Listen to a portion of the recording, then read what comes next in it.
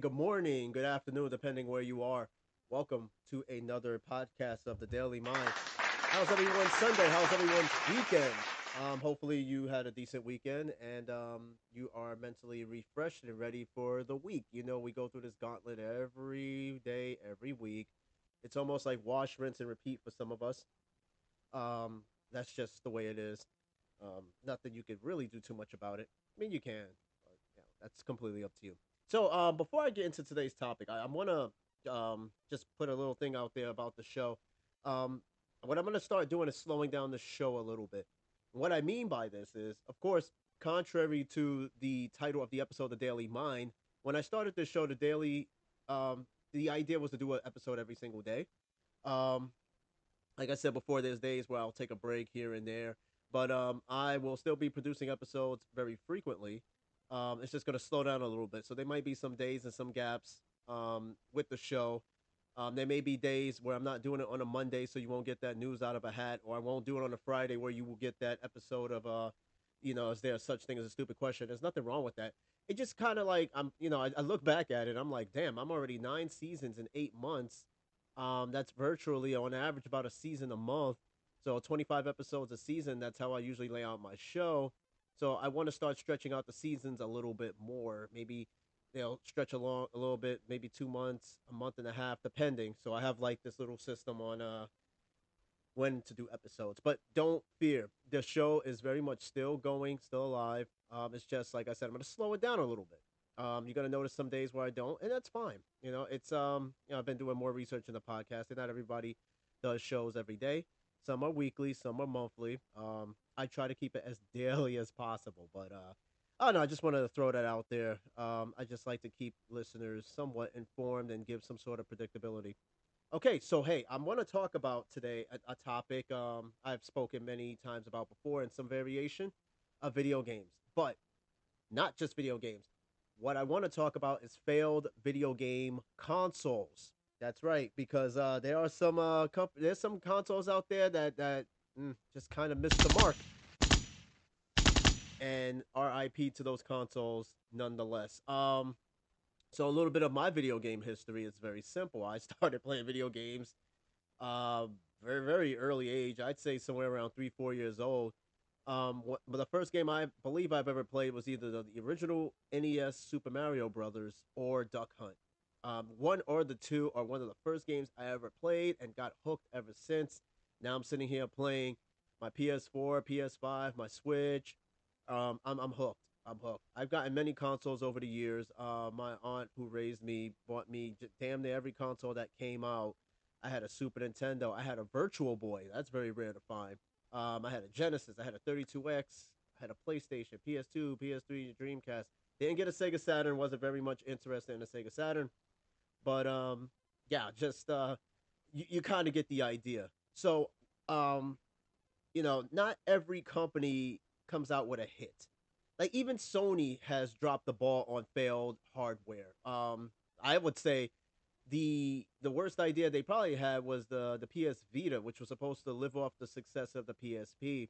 A lot went wrong with it, but it was very simple. Sony did not really push or promote the PS Vita like they did the PSP. Okay, and then you got Nintendo with the Virtual Boy, which was a nightmare to people's eyes because they only saw this black and red monocolor, and it was just such an awkward thing to play. It wasn't even a lot of titles to go with it. And then Sega with their unfortunate demise with the Dreamcast, which I still don't think is a failed console, but it failed nonetheless. I think it had a run. It was released here in the U.S. around September 9th, 1999, and went. I'd say the last few games of the Dreamcast probably came out like 2002, maybe 2003. It stretched longer in Japan, of course, but here, once the PS2 came out, it was just basically, it was RIP for the Dreamcast. But yeah, there's companies out there that just ideas. One thing about being the consumer is that the consumer always wins because you get some of the most innovative and creative technologies from these video game companies. But sometimes it doesn't really catch on to all of us. It doesn't resonate or translate very well for us. What sometimes looks good on paper does not look good in the final product. So I have my own list of I have my list of failed video game consoles or handhelds, I'd say the Game Gear was one. Um, Color screen, which definitely topped over the Game Boy, is just it was such a bitch to carry around. It was huge. It was bulky, little screen. The batteries was a killer. Okay, the Sega Nomad, which was basically a portable Genesis, very rare to find. It's awesome to play a Genesis game on the go, but just like the Game Gear, the battery thing, man, six AA batteries. You take a guess of how long you think that lasts. Um, yeah. So what I'm gonna do now is I found this list of failed video game consoles. If I could just find it again. Okay, there we go. There's quite a few. There might be some on here that don't make it. I found a somewhat of a comprehensive list here. Let me see. Maybe this is a better list. Let me see. Let me see. I found Let me see what we got here. Ooh, okay, yeah. You know what? I'll take this list. This list seems a little bit more of some of the couple of products that I just named off the top of the head. Now, this is on a website called TechCrunch.com, which is titled "The History of Video Game Console Failures." Okay, now some of you may or may not agree with this list, which is perfectly fine. I will have a say or two because I'm pretty sure some of the hardware I had on it that I've had and grown up with is on this list. And of course, if you have any opinions on this, I'm gonna put it in the Q&A, and also, you could email me as well. What you think is the console of failures, or did your mom ever buy you a console that was supposed to be the hottest thing and it failed? Can you imagine you getting a Sega Saturn and you're like, man, Sega Saturn's better than PlayStation, but Sega Saturn failed. Now you just got this box of fucking, you got this electronic box with not a lot of games, and it just sit there and collect dust. I think for most people I know with a Sega Saturn, that's exactly what happened. Sony had titles coming out on the PlayStation all the way up to like 2002. So I mean, yeah, you tell me which one was the better of. Shit, I think the last PlayStation 2 game, if I'm not mistaken, came out in like 2010. If I'm not mistaken, like that's how you know that's longevity right there. There were games coming out for the PS2 as the PS3 was just starting, so that should tell you something. Okay, so I'm gonna go on this list, right? I'll read the intro since I got plenty of time here. It says, the history of console gaming is littered with high profile flops. Middling also rants and vaporware never wears. In fact, the stories of console failures are perhaps even more compelling than the tales of those companies that crossed the finish line. Thankfully for every Nintendo Switch, there are countless Virtual Boys. So, what precisely constitutes a console failure? It's a product really a flop if it brought users hours of joy? It's important to note that failure is a relative concept. Both the Nintendo Wii U and the Gizmondo made the list, but one sold 13 million units and the other 24,000 and involved the Swedish mafia. Ooh. So we'll find out which one that is. So this list is very short, but I think it's definitely the list I want to read. I don't want no real drawn out list. And of course, I'll probably make some honorable mentions within the show to kind of fit in between in my experience with some of these consoles, because there are a few that made it on the list that I've actually had. Let's see here. All right, so the first one on this list is the Panasonic 3DO. This was a very unusual console. This is Panasonic. Okay, this is you already had the Japanese was basically the forerunners for video game consoles and software. You already had Nintendo out there. Nobody was touching Nintendo or Sega. Sony was just somewhere lurking in the background. They wasn't coming up yet. Interestingly, though, Sony and Nintendo did collab on the prototype, and it was probably being developed around this same time. But then, Panasonic is like, let me jump in on this. Video games don't seem to be much of a fad as many would, initially thought and believe. So anyway, 1993, Panasonic 3DO. In 1993, the Panasonic 3DO was named Time Magazine's Product of the Year. 3 years later, it was discontinued. The console was cutting edge for its time, and it sported a price tag to match: $700. Yeah, $700, people. That's pretty expensive for such a thing. Yeah. So yeah, it was just $700 was just way too steep for a product looking for a foothold in a market dominated by Nintendo and Sega. Gaming delays meant that the system only launched with one title, the futuristic racing game Crash and Burn. The console will continue having trouble securing exclusive titles for the remainder of its short life. By which point, Sony had entered the gaming market with a new system called the PlayStation. Yes, the PlayStation came out actually. Um, I think it came out in Japan in like 1994, if I'm not mistaken. And then it came out in the U.S. I believe around 1995. I never even looked to a Panasonic 3DO. When you look at this thing, it does look pretty futuristic for its time, but it also looks like a big ass VC. It looks like a VCR. If I'm looking at it right now, have you ever seen a Panasonic 3DO? The controller is kind of like it is inspired by a Sega Genesis. It's almost got the same ABC layout, which, as you could see, by then 6-button controllers were the thing, so they were already behind. And then the overall look looks like one of its VCR products. Like I said, it's very very expensive. Okay, but see, I think they were like, the technology don't always win. Nintendo's proven that. Nintendo has always been behind somewhat in the graphics wars, and Panasonic was like, we could up one, but man, that price tag, I bet, scared quite a few people away. So yeah, that definitely was not happening. All right, so this next one I personally had was the Virtual Boy was introduced in 1995. Now, what the funny thing about the Virtual Boy is, I remember the commercial growing up. There was a kid, I think, running away from this really tall Virtual Boy with long legs and stuff like that. Look it up on YouTube, whatever. Then when you finally see the product, it's literally a tabletop virtual headset with little legs and the unit itself. Now, the crazy part about this unit, it's supposed to be virtual, but you were only able to see two colors in it. It was a red and black sort of monochrome CRT screen type deal, and there was a lot of complaints about it hurting children's eyes. You have to exclusively look into this thing to play the games. Now, the only game I remember playing, there was two games. There was Mario Tennis and this other Mario game.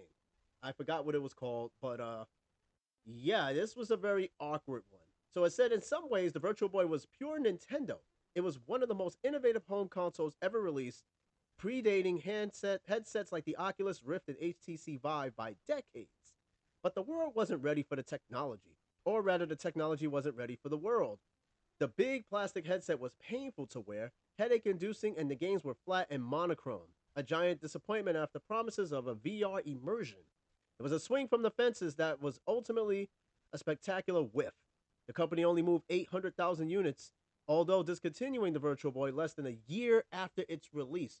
Now, there's one thing you need to know about the Japanese, or particularly the Japanese businessmen. Japanese businessmen are very prideful and hardworking when it comes to a product. If somebody presents a product and that product fail, that is complete shame on that person and the company in ways unimaginable. Now, whoever came up with this idea for the Virtual Boy probably may have gotten fired. Now, you have to understand is that yes, this is the granddaddy of the Oculus and all the VR headsets you see today. And it was just a bit much. Kids was just comfortable, I think, just sitting in front of a TV or even carrying their little Game Boy and Game Gear. Kids wasn't ready for this shit yet. I mean, it was just extra work. In a sense, you had to look into this little ass screen. It's kind of like what you look into when you go to the optometrist and you got to sit there and read the letters and shit. It was just like that. Now, if you find one of these Virtual Boys, they're very rare. There's 800,000 of them made, and there's no luck. If you find one in a Goodwill, hold on to that shit. But finding the hardware supporting and the software is going to be the problem. You understand what I'm saying? I did get a Virtual Boy, and I played the hell out of it. I really did, and it faded into obscurity really, really quickly. But now you see why. It wasn't ready. Now, the commercials presented it in a way that was the future. The commercials oversold it, and then when like people seen this thing, they're like, "What the fuck am I looking at? This is hurting my eyes." Yeah, rest in peace of Virtual Boy. If you do have one, hold on to it. It's gonna be worth a lot of money to someone. All right, number three. Now, remember the PlayStation is already out. We're already getting into the era of games on CD-ROMs. The Sega Saturn. You know what? I'm not even gonna bother turning that down. That's annoying, but whatever. 1995, the Sega Saturn. Now, they just got over the Genesis. Okay, now I'm really turning that shit down. That shit is so fucking annoying. All right, so yeah, it's 1995. The PlayStation is right around the corner. The N64 is not that far behind. But now we're getting into the era of games on compact disc. Okay. So now comes this. So the Sega Genesis, they fucking burned it to the ground. They came out with three different versions of the console itself. They came out with the 32X peripheral, okay, which was supposed to extend the life of the Genesis, but it fell flat. Now it was time to come up with something new. So the Sega Saturn was born. So the Sega Saturn is still remembered fondly by many of those who bought the system in the mid 1990s, but Saturn's story was troubled from the start. Fearing Sony's entry into space, Sega pushed the product out the door too quickly, annoying retailers and developers in the process, not to mention all of the consumers who couldn't find the unit on store shelves. Like so many other entries on the list, the Saturn also had a severe lack of launch titles, including the notable absence of a Sonic the Hedgehog title. The closest the company came to having its own Mario. Moving only a fraction of its competitors, the company pulled the plug on the console in 1998, but not before it began leaking info about the upcoming Dreamcast. I think the Sega Saturn was a throwaway console. I think the Sega Saturn was sort of the prototype for the Dreamcast. I don't think they really cared. All right, yeah, they may have been pretty scared about Sony. Sony had these motherfuckers shaking. Now, you figure Sega would be a little bit more cool about the situation. They've been in the gaming business longer than Sony, right? But when they found out Sony was coming out with a CD-ROM based game, they were like, we'll jump on it first. That was the problem. Because they jumped in without a fucking clue on this console and how it would sell. The software was not ready, or you got incomplete games. And people, it just probably came out at a time where people just either didn't have the money or it's just like, oh, where the fuck did this come from? And now I can't find it. So yeah, with that being said, Saturn only lasted 3 sad years, but it I think that's another one too, that it didn't come out with a Sonic. By then, Sonic was an established household mascot. It's like Nintendo not having a Mario game. That was basically what they did with Sonic. But I think one did eventually come out, but it was already too late. If Saturn would have just waited for the console to come out, yeah, Sony would have came out first. But Saturn would have came out with a Sonic title, a solid one that would have, kept the system around a little bit longer.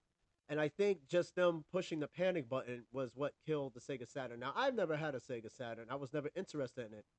Um, but interestingly enough, the Saturn and the PlayStation shared games like Die Hard Trilogy, Mortal Kombat Trilogy. And if you look at both of those games on a side by side comparison, either way, the PlayStation version was far more superior. Um, when it came to that, actually, no, I take that back. Saturn didn't even have Mortal Kombat Trilogy. They had Ultimate Mortal Kombat 3.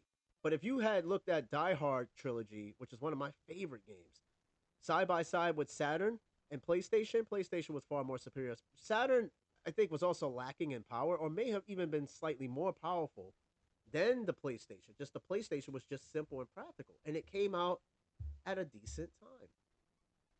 Yeah. Interestingly enough, though, the original controllers were not dual shocks. In fact, the original controllers didn't even have analog sticks, but that was shortly changed. All right, so this next one, from your boys from Apple, even Apple, through even before Microsoft even thought about gaming, Apple already tried it. So in 1996, they introduced the Apple Pippin, spelled just like the basketball player. It says 5 years before Microsoft launched the first Xbox, Apple gave it a go with the Pippin, manufactured by Bandai. Those are the guys who make toys, by the way. And based on the Macintosh platform, Apple seemed uncommitted to the project right out the gate, relying on Bandai to do the heavy lifting for promotion. The system was expensive, the library was limited, and the game space was overcrowded. In all, only 42,000 units were actually sold before Steve Jobs put an end to the project, where he returned to the company the following year. Funny because I've never seen that shit in not one store. 42,000 units. That should tell you right there that if you have a Apple Pippin, then you should probably hold on to it. But it's just going to be sitting there collecting dust because there's no sort of support whatsoever for that damn thing. But nonetheless, I never heard of it. But this goes to show you that yes, people, Apple did actually make a gaming console, right? Even before Microsoft thought about the gaming console. So there you go. All right, this next one. Now, this was at a time where cell phones were not exactly smart. Okay, and one of the only games you could play on your phone at the time was like Snake. But the guys at Nokia thought, well, what if we could combine a phone and a video game console into one? It sounds genius, right? It was a perfect idea, and it was probably one of the most advanced phones before the iPhone, the Nokia N-Gage. So this came out in 2003.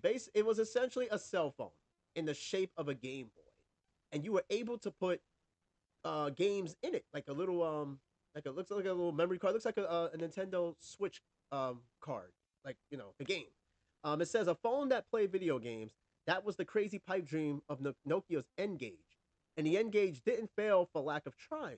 Nokia released two versions of the portable console phone back to back years. The company fixed some of the design flaws with the 2004's N-Gage QD, but that device only managed to sell 2 million units in 2 years.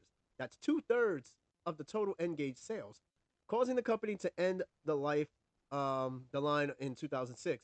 Unable to let sleeping dogs lie, Nokia bought back the N-Gage name for a mobile gaming service, which was discontinued the following year.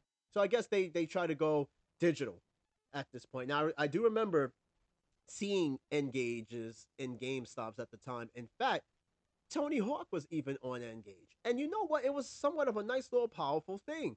It was not cheap.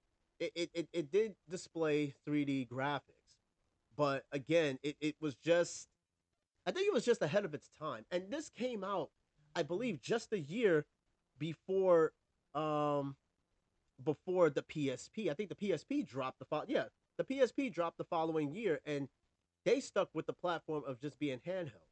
But you were able to surf the web when Wi-Fi was relatively new, and it was just a much cooler thing. And you could watch movies on UMDs. Perfect. And Nokia was just they had the right idea. Okay, so this odd one, I don't know, I've never even heard of this one. It's called the Phantom. It came out around 2004, and I'm looking at a picture here. It just looks like a keyboard with a USB flash drive and a mouse and some awkward looking platform here. I don't know what the fuck it is. I'm gonna read it though. Maybe some of you may have heard of this. I personally never heard of it. It says, "Can a console that never really existed be considered a failure?" True to its name, the Phantom console was more Ghost than video game system. The console promised state-of-the-art specs and then revolutionary direct download content system that did away with traditional physical gaming media. Okay, wait, this is starting to refresh my memory. This thing, whatever this was supposed to be, was creating quite a buzz around this time, and it had ideas that are already working. Being able to download games digitally. Okay, it says the company pushed back the system's release date year after year, ultimately becoming one of the gaming's best known examples of vaporware. The company also suffered from shady business decisions, though they had nothing on what was coming the following year. And the following year, I believe the Xbox came out. That's where that's where they missed the mark. Yes, the Xbox 360, I believe, came out around 2005, just only about 4 years after the initial Xbox. So yeah, they kind of missed the ball on that. Now this next one, this is also another oddie, the Gizmondo. For some of you that may or may have not heard of it, it came out in 2005. It says here, someday the story of the Gizmondo will be the basis of an entertaining but wholly unbelievable movie. Highlights of the Tiger Telematics handheld release include the $1 million celebrity parties, the Swedish Mafia, and a crash Ferrari Enzo. They need to make a movie about this shit. And at the end of the day, all Tiger Telematics had to show for it was 25,000 systems, sold at $300 million in debt. Only 14 games were produced before the console crashed and burned less than a year after its release. Its bestseller was a colorful billiard style game called, no joke, Sticky Balls. Yeah, Sticky Balls. A slew of other slated titles, including Mama Can I Mow the Lawn, didn't make it out in time. Mama Can I Mow the Lawn? Dude, that already sounds like a rated M game right there. And in the game, you got sticky balls. I don't even think they took this shit really serious at all. Not one bit. No, they did not take this shit. All right, so this next one. Now I have to agree. This is just doing too much, too soon. Yes, when you think Nintendo can't do wrong, they sure can. Picture yourself. You're at the height. You are at one of the highest selling consoles of all time, the Wii. But then you're like, man, I want to capitalize more off the name. Then you come out with the Wii U, and that fucked up. Okay, so the Wii U. Okay, now remember the Wii. The Wii came out in 2006, just a year after the Xbox 360. Now, of course, graphics was not the aiming point here, but it was the innovation of the Wii controller, which broke perhaps countless TV screens. So, following that, Nintendo, it was time to step it up a bit. But they figured, let's use the Wii name. Everybody knows it. We sold over 200 million units of the Wii. People will buy it because it has Wii in the title. No, not quite. So yeah, they came out with the Wii U in 2012. Okay, it says here, failure is of course relative. Nintendo's second entry on its list managed to move north of 13 million units. That is not a lot. It sounds like a lot, maybe within the first 2, 3 years, but we're talking for its entire existence. Fresh off the successful Wii, the Wii U was the first out of the gate in the latest generation of consoles. The system featured a typically Nintendo innovative control scheme based around a touchscreen tablet, but the implementation was awkward and the company never quite found its footing. The product was discontinued after 5 years to make way for a far more fully formed Nintendo Switch. Again, this reminds me of the story of the Sega Saturn, where it was a throwaway system. It was a prototype, a foundation to something bigger, the Dreamcast. In this case, was the Switch. This was more of an experimental console because now the Switch is literally this Wii U, except you don't really need to have a TV. See, with that controller, with the Wii U, you had to still play it on a TV. Okay, and what the cool thing about the Wii U's controller was the fact it was supposed to show you like maps and little other little things on there and stuff like that. So when you play like Black Ops on it, Black Ops 2, you can see the map on the controller, but it was such an awkward, bulky thing. But now we got the Switch, which is perfect because it's literally a hybrid of a handheld and console. In fact, the Switch even killed the Nintendo DS, just like the Nintendo DS killed the Game Boy. What's the point of having a Nintendo DS and a Switch? No point. That's why the DS has disappeared. So the Wii U was pretty much already dead out of the water.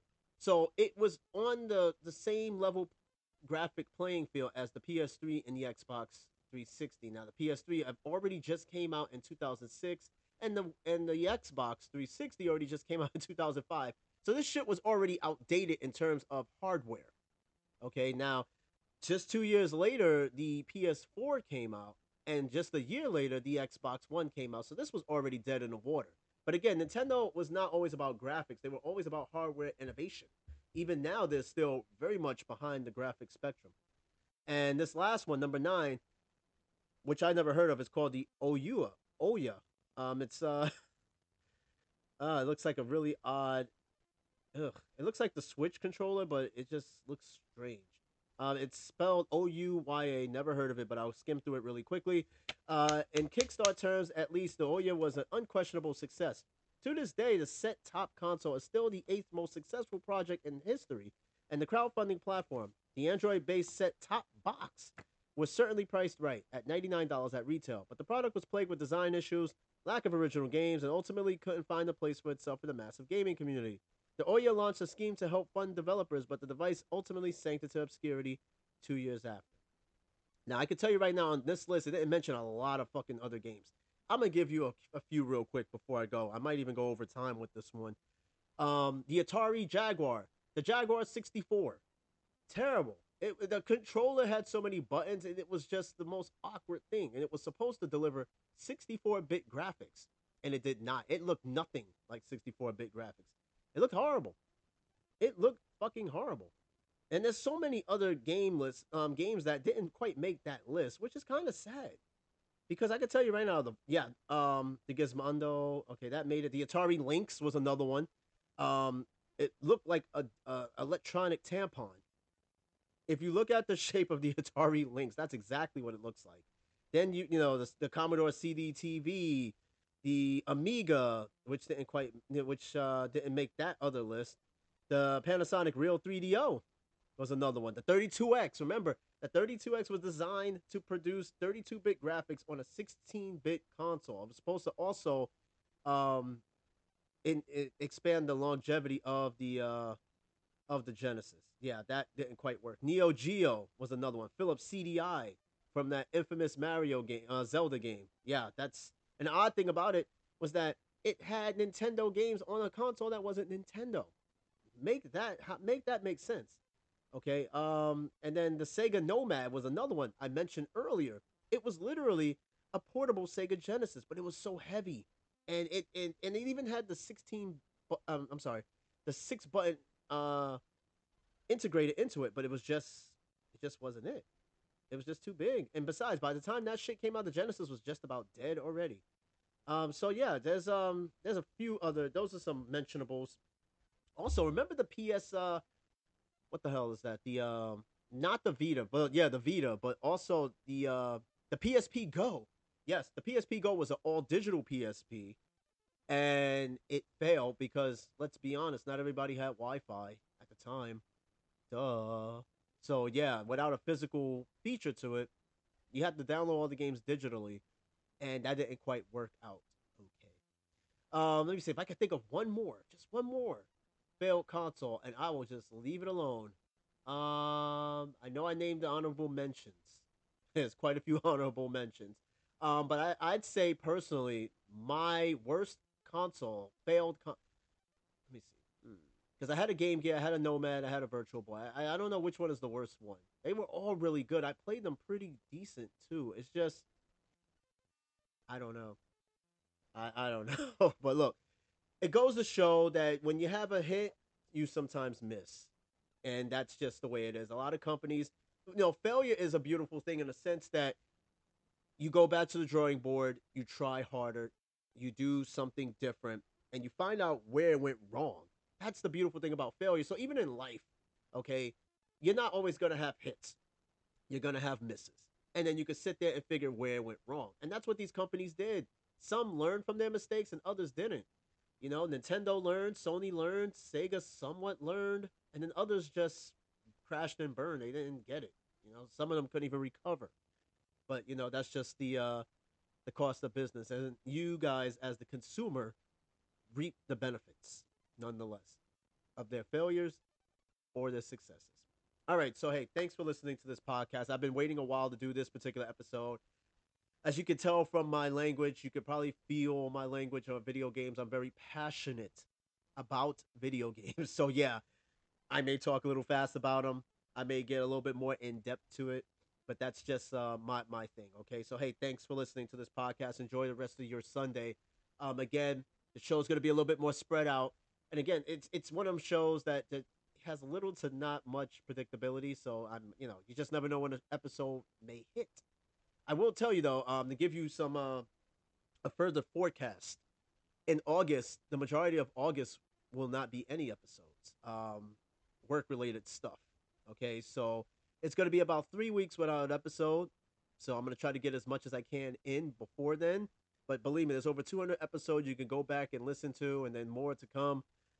Yeah, there's going to be plenty of content to keep you entertained until the end of August. So thanks for listening to this podcast. Enjoy the rest of your day. Get started with the week. Get yourself ready to go. 4th of July is around the corner. Don't blow yourself up, and then stay alive so you can listen to another episode. All right. So thanks again. Take care. Ciao.